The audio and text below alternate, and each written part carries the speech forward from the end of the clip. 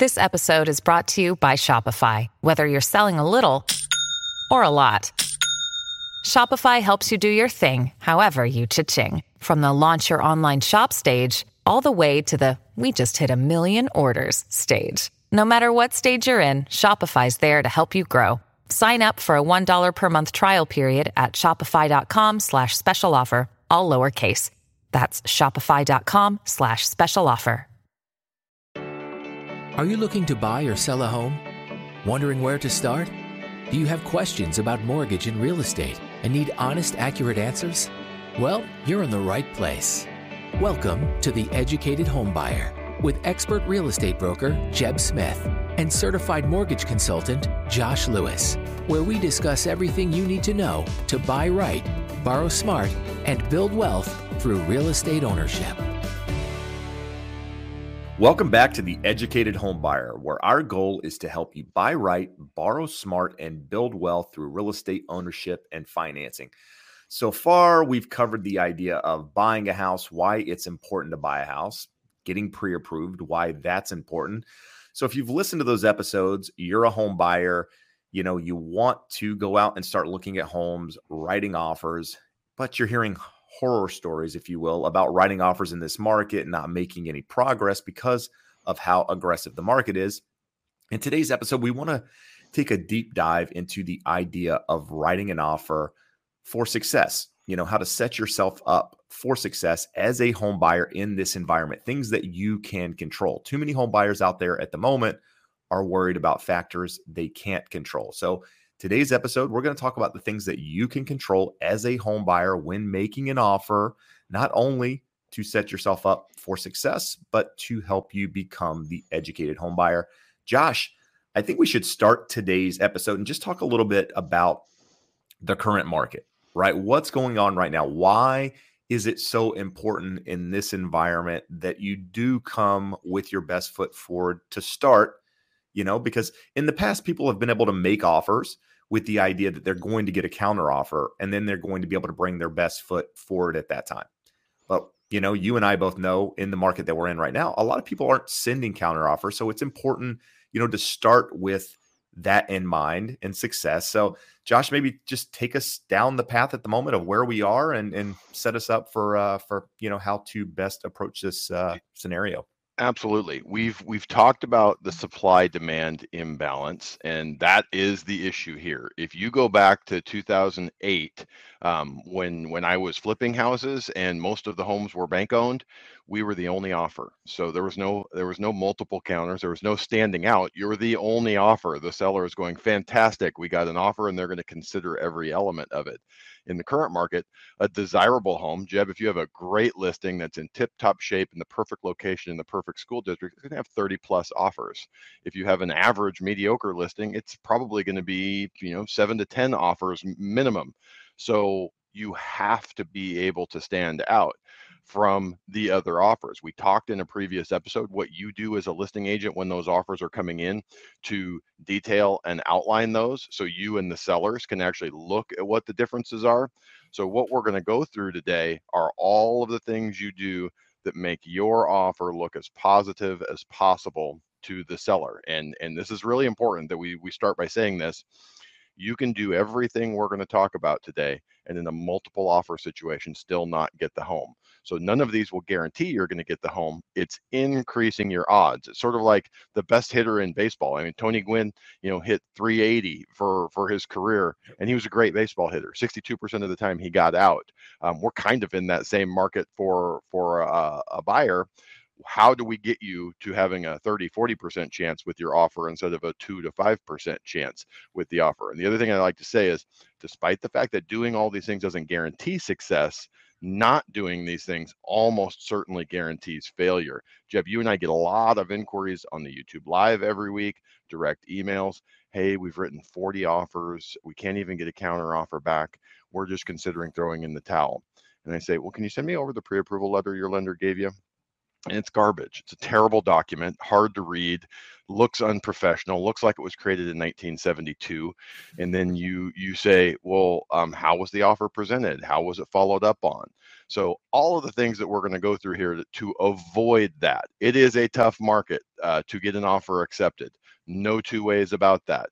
But you've already decided you want to buy a home. So if we're going to do it, if you're going to go, you wouldn't step into the boxing ring without doing some training and having your cardio in line and ready to throw and take some punches. So that's what we're looking at. We're going to go through all of those details today. No, I think it's important. I mean, you said a lot of really, I think, key things that people should take away in this environment. And it's not to discourage you as a home buyer. It's more just, hey, listen, this is the lay of the land. And if you want to get out there and say farm this land, you need to know what you're working with. And in this case, it's competition and what have you. So our goal here is to help you navigate that terrain, so to speak, and again, put you in the best possible position. Now, you as a potential home buyer might not be able to do all of these things, right? Maybe you can only do part of them because of your situation, but just knowing what other people are potentially doing, I think, is key in this environment. I mean, part of the expertise that you get today is someone like myself, a listing agent that sees a lot of offers. I mean, in the last 2 properties I've listed, a combined 44, 43 offers on those 2 properties. So I see what buyers are doing as a whole in this environment. And so what we're doing is we're taking the best of that today and passing it along to you, again, to help you, become a better home buyer in this market. So Josh, let's talk about before writing an offer. Now, everybody wants to know, the idea of writing an offer, but before you write the offer, there are things that you need to do, right? I mean, you can't just go in and write an offer and be, in the best possible position. There's some things you should do prior to writing that offer to set yourself up for success. The first thing we've talked about in another episode, but I think it's important here to talk about it just in a little bit more detail and kind of not in detail in itself, but what it means in this market. So pre-approval, right? Talking to a lender, going through that process, dotting the I's, crossing the T's, you, for example, having that conversation with you and getting the pre-approval, but maybe taking it a step further. All of this, it's funny, in looking at our notes when we were prepping for this, it reminds me, it's kind of like a relay race in here. Oftentimes the borrower starts with the realtor, and then the realtor says, cool, I have an idea of what you would like. I need to hand the baton to the lender to figure out what you qualify for. And we run a lap around the track, and that's this first part, and then hand the baton back, and it's pretty much on you. We're helping a little bit during the offer process in terms of pre-approval package and following up with the agents, but we're really front-loaded and then back-loaded after you get that offer accepted. So what is the front-loaded part? What is laying the foundation? Pre-approval. We have a whole episode on that if you want to talk about, if you want to hear about what that actually means. But it's getting a full file in and documented. So 2 things come from that. You're going to get all your questions answered. You're going to have your thoughts confirmed, or maybe some of your misconceptions corrected, so that you know exactly what you're looking at. What are options? And in that pre-approval process, there's 3 really important things I want you to walk away from. What do you qualify for? So what's my max purchasing power? If I buy at that price, what is my monthly payment? Can I handle that? So I can maybe approve you for more than what you feel like you're comfortable with. And then the last piece is, how much money do I have to have? Are all those things in line? And for me, that pre-approval process, I'm probably going to go through and go, here's a potential landmine, here's a potential landmine, here's a potential landmine. That's our job, is to be the minesweeper and clear that minefield. I tell people, you wrote your story, but that doesn't mean we can send it directly to the professor. We need an editor to go through that. And that's my job, is to make that story read as clearly and cleanly as possible. And we gloss over the parts that are not so great, and we maximize the parts about you and your qualifications that are awesome. So one of the things, Jeb, that we don't normally do in a regular market, a more normal market, is I don't very often do a to be determined approval, meaning we submit the file to underwriting for income, asset, and credit review without a property. In the current market, realtors are finding that beneficial. A seller is happy to see that, hey, an underwriter has reviewed this. I know I've done this for 26 years. Lori here is my right hand. She's been an underwriter for 20 plus years. Our job is to pick that file apart and make sure the underwriter can't find anything that we didn't. But in this market, it's sometimes good to just go ahead and submit it for a full underwrite, so that when we issue your pre-approval letter, it's not a pre-approval letter. It's a notice of loan commitment, subject to finding a property, getting an appraisal, and getting a clear title report. So that's a thing we can do on there. The next thing, Jeb, you guys always ask, how quickly can we remove the loan contingency? How quickly can we remove the appraisal contingency? Loan's pretty easy. If you go back last year, even 4 months ago, there was a ton of refinance volume. 60-70% of that is gone. So lenders' underwriting queues are not nearly what they were. So within 2 to 3 days, we should have a loan approval back. Now it's a contingent loan approval with a conditional loan approval where we have some things that we're going to have to go through. But I can go through with the buyer and say, hey, we need to prove that your $6,000 deposit is going to come out of, or came out of your bank account. Simple things like that. So there's possible deal killers and there's just boilerplate conditions. So we want to go through, get that, make sure that there's just boilerplate conditions, and you and the realtor would be okay releasing your loan contingency in 7 days. That's something that can give the seller certainty that they're not waiting around 2 weeks, 17 days, 21 days to find out you have loan approval. We can clear that in 7 to 10 days.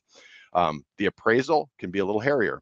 If you're here in Orange and LA County, we got a lot of appraisers. If I pay a rush fee, I can generally have a report back in 7 days. If you're out in rural California, or I say worse yet, it might be a much nicer place to live, but rural North Carolina, there might be one appraiser for 100 miles around, and he's going 100 miles to each appointment, and it could be a month. I mean, literally, we're getting reports in certain parts of the country that's a month to get an appraisal back. So those are the things that you want to know from there. And Jeb, one of the things that you do in this process is feeling out the listing agent and reading them to find out what's important to their seller, right? No, absolutely. I mean, that's one thing I want to talk about. So you've talked to your lender, you've determined how quickly a lender can essentially close or get an approval on a file, so to speak, and then sometimes close too, right? I mean, I think it's important, in historically speaking, and I'm saying historically, a couple years ago, right? We're not going back 30, 40 years in this, but traditionally, I guess is probably the better word. Escrows are about 30 days for most escrows. So in this market, lenders like Josh can close the deal sometimes in 15 days, 20 days, whatever that number is. Not only do we want to know the loan contingency timeframes, but I want to know how quickly Josh can close that loan, because that is going to help us when we start talking about writing that offer here in just a minute. But Josh led on the topic or the idea of talking to the agent on the other side. So this is going to happen, part of this happens prior to ever looking at property, right? The pre-approval and having those conversations with the lender about timeframes and that sort of thing. And that can happen while you're looking at homes as well. But once you start looking at homes and you've identified a property, you haven't yet written an offer, but part of my job to help you make a better offer or write a better offer is to find out from the listing agent, hey, is there anything specific the seller wants to see in an offer?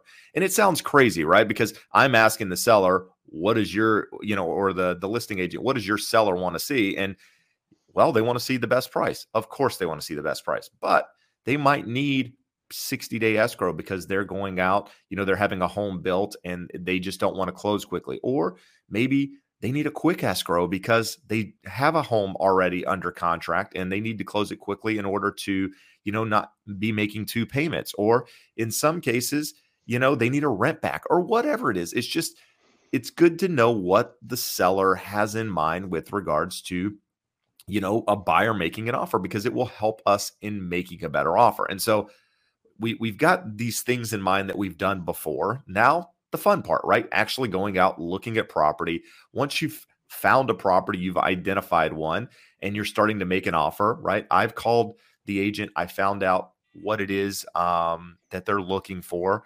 You already have an idea in mind of how quickly, contingencies can be removed and that to get a comfort level. But part of my job as a buyer's agent, if you will, in this market, is to have that conversation with your lender as well and to confirm Okay, how quickly can you get this closed? Oh, you can do 21 days? Great.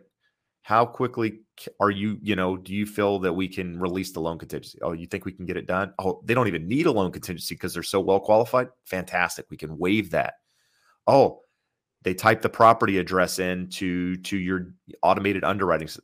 They don't need an appraisal because they got an appraisal waiver. So we can waive the appraisal too. So these are all things that me and the lender are working together. I recently had someone comment on a video saying, or I think it was on a live saying that, hey, listen, I have a realtor, I have a lender, they're who I want to work with, but the two of them don't get along. How do I navigate this? In this environment, your realtor and your lender need to work together. They're a team. You're all a team. As a buyer, your team are those people that surround you, to get you to the finish line. So it's important that me as an agent and your lender, Josh, we're all working together to get to that finish line. So that's what is going to take us into actually writing that offer.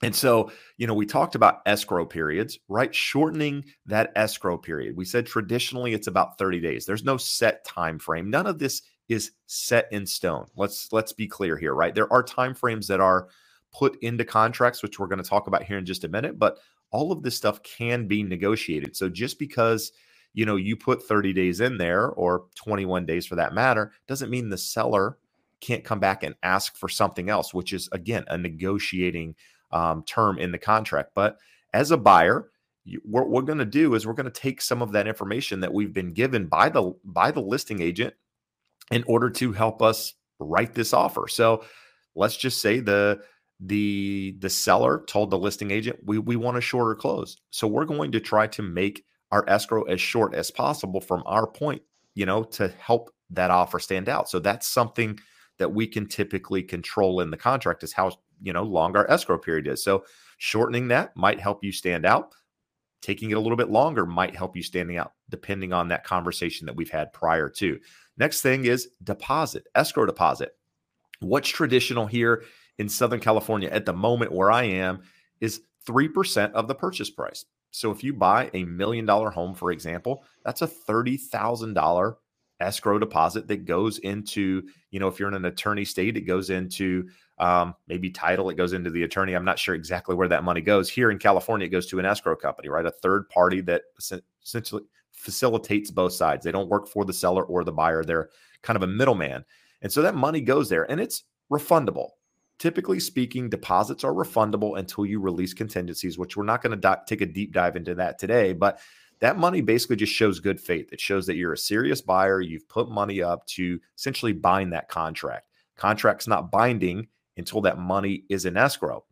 So if your market typically does 3% deposits, you don't want to be the buyer that comes in with $1,000, when it's 30,000 is typical. Now in some markets, right, I'm in the process of making some offers out of state for investment property.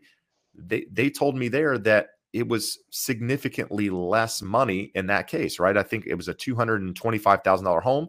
What was typical was $5,000 in that market. So just do what is typical of your market.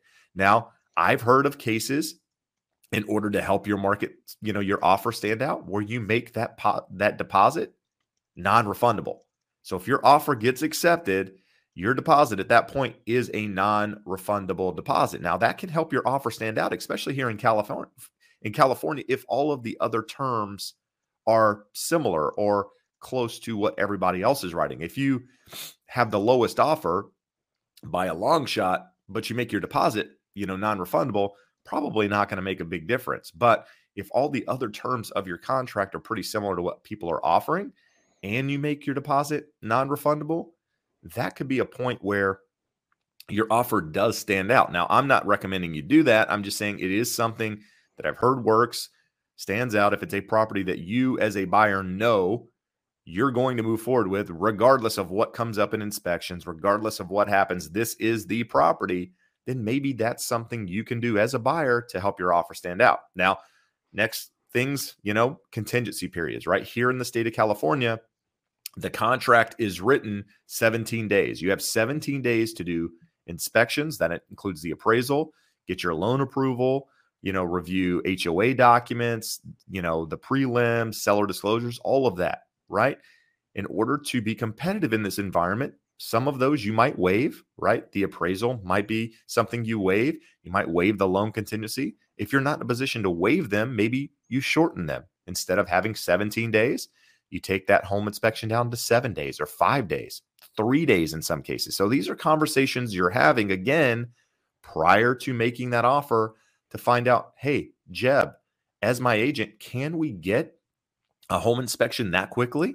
And typically the answer is yes. I mean, we have people in the business that we know we can count on to do things quickly, and we need it in this market. So shortening those time frames can help your offer stand out. Now, the last two things here, eliminate fees that the seller typically pays. So here in California, a lot of buyers ask for home warranty fees. They ask for the seller to pay termite, Section 1 clearance. They ask for, the seller to pay their portion of the escrow deposit. You pay your portion. As a buyer, if you want to stand out, maybe you eliminate the home warranty. Maybe your agent picks up that fee for the home warranty. That's something I'm doing a lot of in this market, is paying for that home warranty fee so that the buyer doesn't have to pay for it. The seller doesn't have to pay for it. And it sounds crazy because it's only $500, $600, $700 that the seller doesn't have to pay. But if all things are equal, maybe that helps us stand out. It just shows, hey, listen, we're willing to work with you. The other thing, rent backs. Now, this is something that has never been typically, it's never been as common as it is at the moment. More sellers need rent backs for multiple reasons than they've ever needed. Maybe they're moving out of state. Maybe they haven't found a replacement property. They need to find something. Maybe they're going to rent. Whatever the situation is, we see a lot of sellers in this environment that want a rent back. And so you can, as a buyer, if you're getting a loan, you can give them up to 60 days, with you buying it as a primary home with no interference with your loan. So a lot of buyers in this market I see are giving that rent back for free to the seller. And many buyers out there thinking that's crazy. Why would I allow them to stay in the property for free? Because it could be, the difference between you getting the offer accepted and not. I'm seeing a lot of buyers doing it. So it's not uncommon at all. It's not like you'd be the only one in many cases, especially if they did need a rent back. And maybe even if they don't need a rent back, it's something that you're offering up front, just to give them some more time. Maybe they don't use it. Maybe it's something that's negotiated later where it's, the time is lessened or what have you. But those are some things, again, that are the big things that you can control. That's what we started this with, is what are the controllables in here? You can't control what the seller is going to pick. You can't control what, the other buyer is going to offer, what they're going to do in the contract. But you, as a buyer, can control how you're going to present your offer. Josh mentioned it at the beginning, telling the story, right? How is your story? How are you going to tell your story to the seller? And we'll talk about buyer letters here kind of at the end of this and the direction that they're going. But those are the things that you can control. The next thing you can control is working with professionals. Now, Josh, this is always a self-serving piece of the puzzle, but a very important piece. Let's talk about the idea in this market of working with a professional versus, the guy that just got their license. Absolutely. There's two pieces to it. A lot of times people want to go to volume and say, oh, this person did X amount of business, they must be good. Or this person only did this much business, they must not be good. I work with a couple of agents that are essentially semi-retired, but they've done this for 40 years. They do 5, 6, 7 transactions a year. They go to the office meetings every week. They're still connected and they're still in the space. So be careful. I'm almost going to make it sound like it's really hard to tell, because volume isn't the only indicator. It's an indicator. Are they in the market? Are they doing business? If you're talking to someone or working with someone who did no business in the last 12 months, it's going to be really hard for them to be up and on the market and have the relationships that they need. On the loan side, I talked to someone this week that they had been pre-approved. They had a bunch of questions. They had got their offer accepted. We look at it, and all of the issues they were telling me they had, the loan officer they worked with did 10 million of loans last year, which $10 million sounds like a lot. In our market here in Southern California, when the average loan amount is probably $400,000, it's 25 loans. They did 3 purchase loans in the entirety of all last year. So 24 or 21, 22 refinances and 3 purchases. And in looking at the figures they had given him, the way they had explained everything to him, you could tell they were a refinance loan officer. They weren't in this space. So it's important that you're working with people that have done a volume of business to be active. It's sort of like the person that doesn't go to the gym is not going to be as fit as the person that does every day. You then from there, a lot of it is personality. Like you have to work closely with these people in a more normal market, Jeb. You might talk to someone, refer them over to me. We get them pre-approved. You put them in escrow this weekend, and then 30 days later, we've moved on. Everyone got what they wanted. I closed a loan. You closed a transaction. We have a happy client in a home that gave us both 5-star reviews. Perfect, right? Well, in the current market, we have clients we've been working with for 6 or 7 months, right? So it's a long time frame. Make sure you like those people. Some of the things that I hear that are just crazy to me is they don't explain things to me. I ask questions and they'll just give me a brief response. And that's for realtors and lenders. And I go, I don't get it. The only way that I get to that 5-star review at the end is that you feel confident and heard all the way through the process. So if at any point your concerns are not being taken seriously by your professional, or they're just not capable of answering the questions that you have, some of these questions are complex and difficult. And if you're not in the business with a long history of experience, you may never have seen it and not even know where to get the right answer. A simple example, I have an email in my inbox here, a buyer from late last year, they get a big supplemental tax bill. They don't understand what that is. So we'll go back and remember the conversation that we had up front there. But it's just that's one example of 50 different things that can come up and be difficult. So make sure you're working with someone that's in the space and active, that you mesh with, that hears you and is willing and able to answer all of your questions, and preferably has a system for getting you into a home happily where you want to give them a 5-star review. For us, everything that we do when we are building out our systems, we say, does this make it better for the client?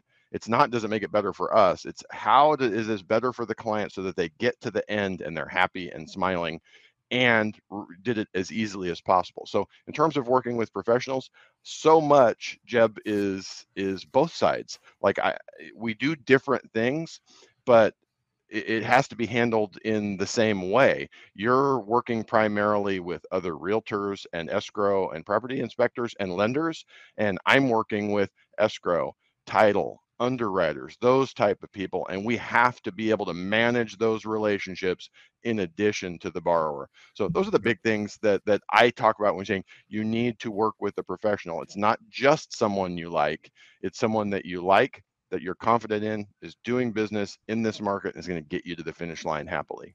Now, I'm going to go a different approach on this. Everything you said was great. Now, when I say professional, I mean all of the things that Josh said. But let's just take a different look at this, right? Because this is what I'm seeing in this market, and these are things that I think is important as a home buyer to know.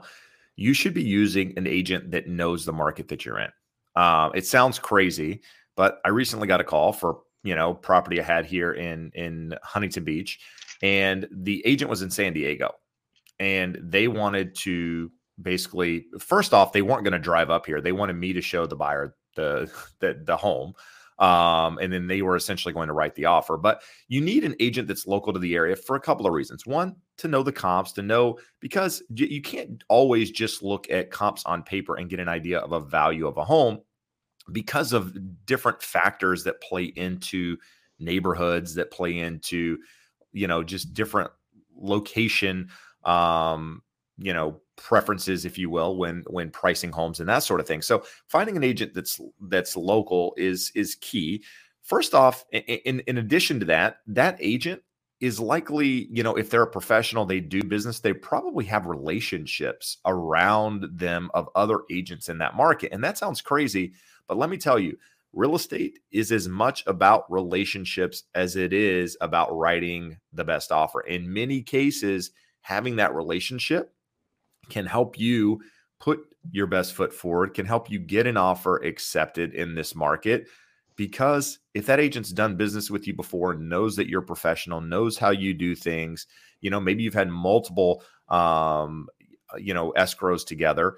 That's important, because at the end of the day, the listing agent's goal is not only to get his client the best price, but to get to the finish line. It doesn't matter if you get the best price if you never get to where you're going, or you don't meet deadlines and things fall apart at the end. So it's important to have an agent that knows the market, that has relationships in and around that area. And not, if you're agents in Orange County as a whole is, the market for the most part. That's not a big deal. What I'm talking about is the agents that are, in San Bernardino and representing a client in Los Angeles. It's a different world.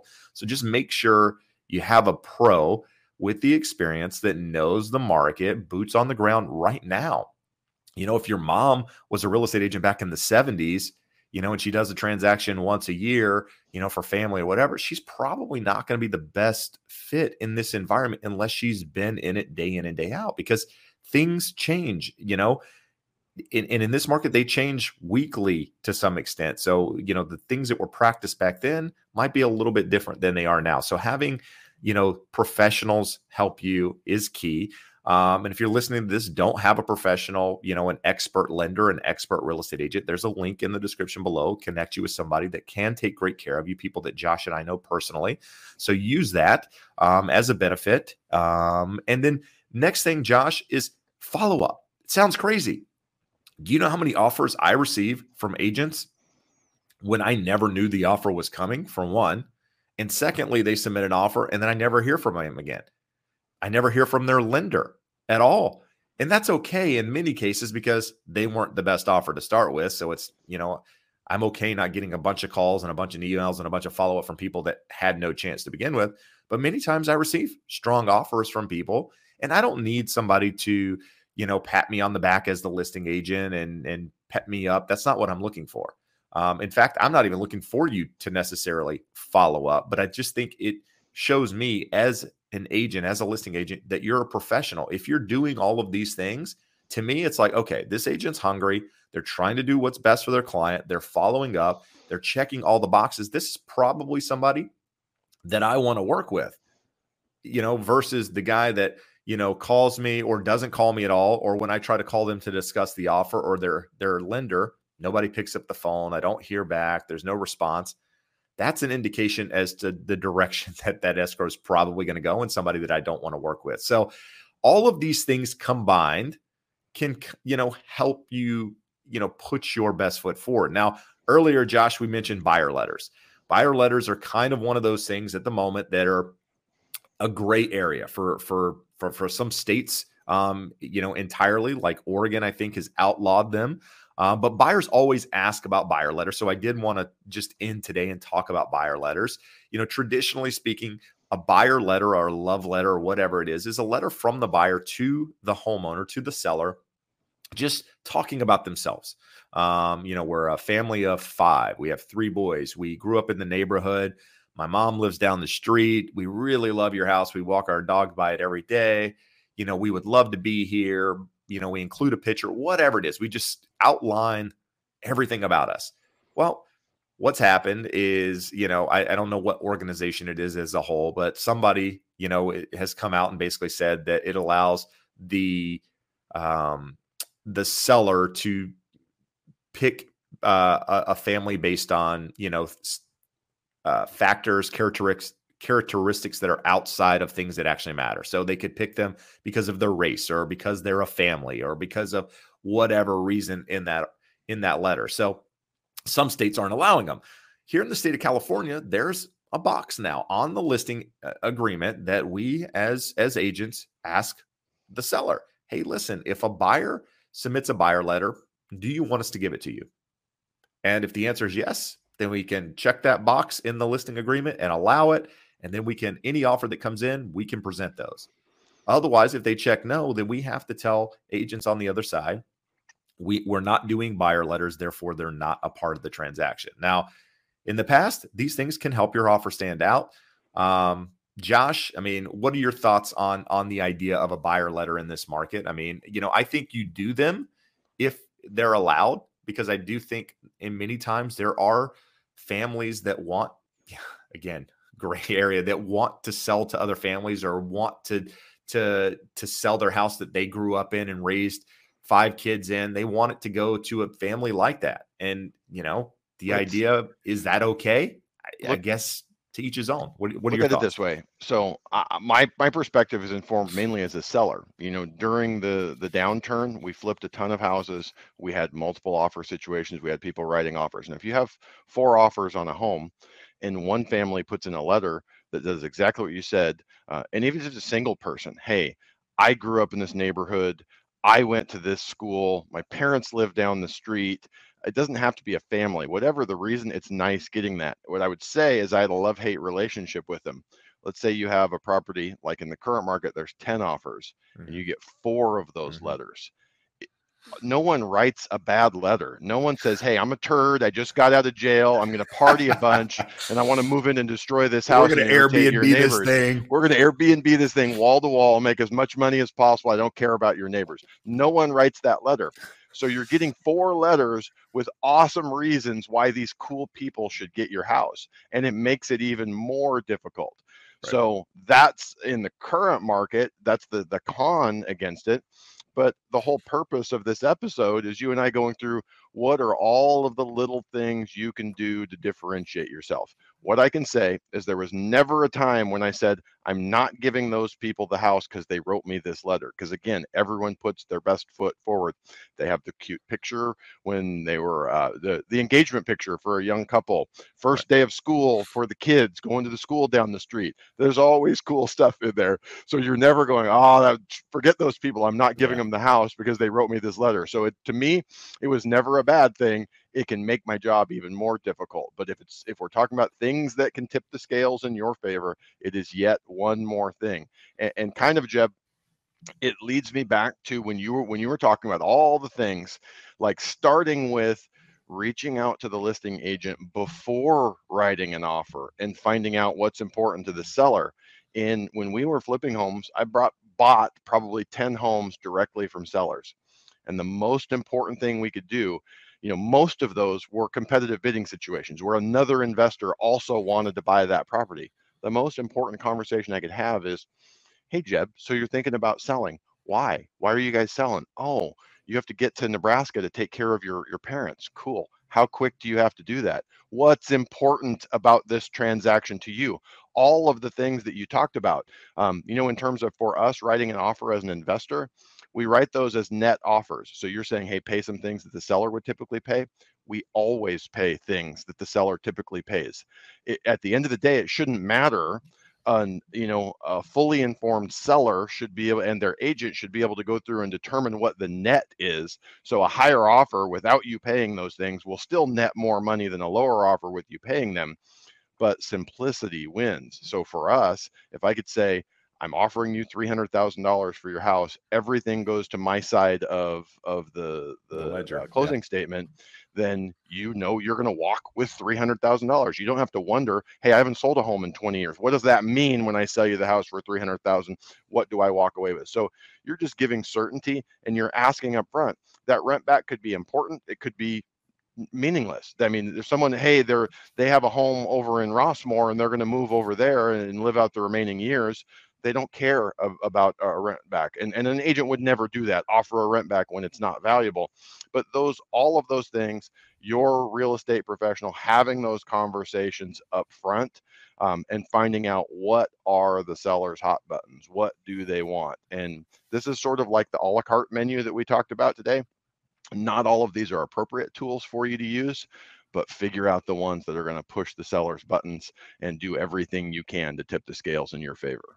No, good stuff. I mean, I think that is a really good, outline, if you will, if you're a buyer in this market. I mean, it's probably going to be competitive for some time. Use this stuff to help make better offers. And if you're a buyer out there wanting more information about, everyday questions that buyers have, each week we actually post a live that we do on YouTube. We do it on Wednesday nights, 5 p.m. Pacific Standard Time. So if you're somebody that has these questions and want them answered live, you can go into my YouTube, Jeb Smith, and go on that live each week and answer and ask those questions. And we'll answer them. But if not, just come here. Other people are going to ask those questions. We're going to answer them, and we're going to put that podcast on the same stream here so you guys can download it. It'll be up on Friday of this week, depending on when you're listening to this. But we appreciate you listening. We appreciate all the support, all the grateful, we're grateful for all the positive comments. And if there's anything that you guys want us to cover,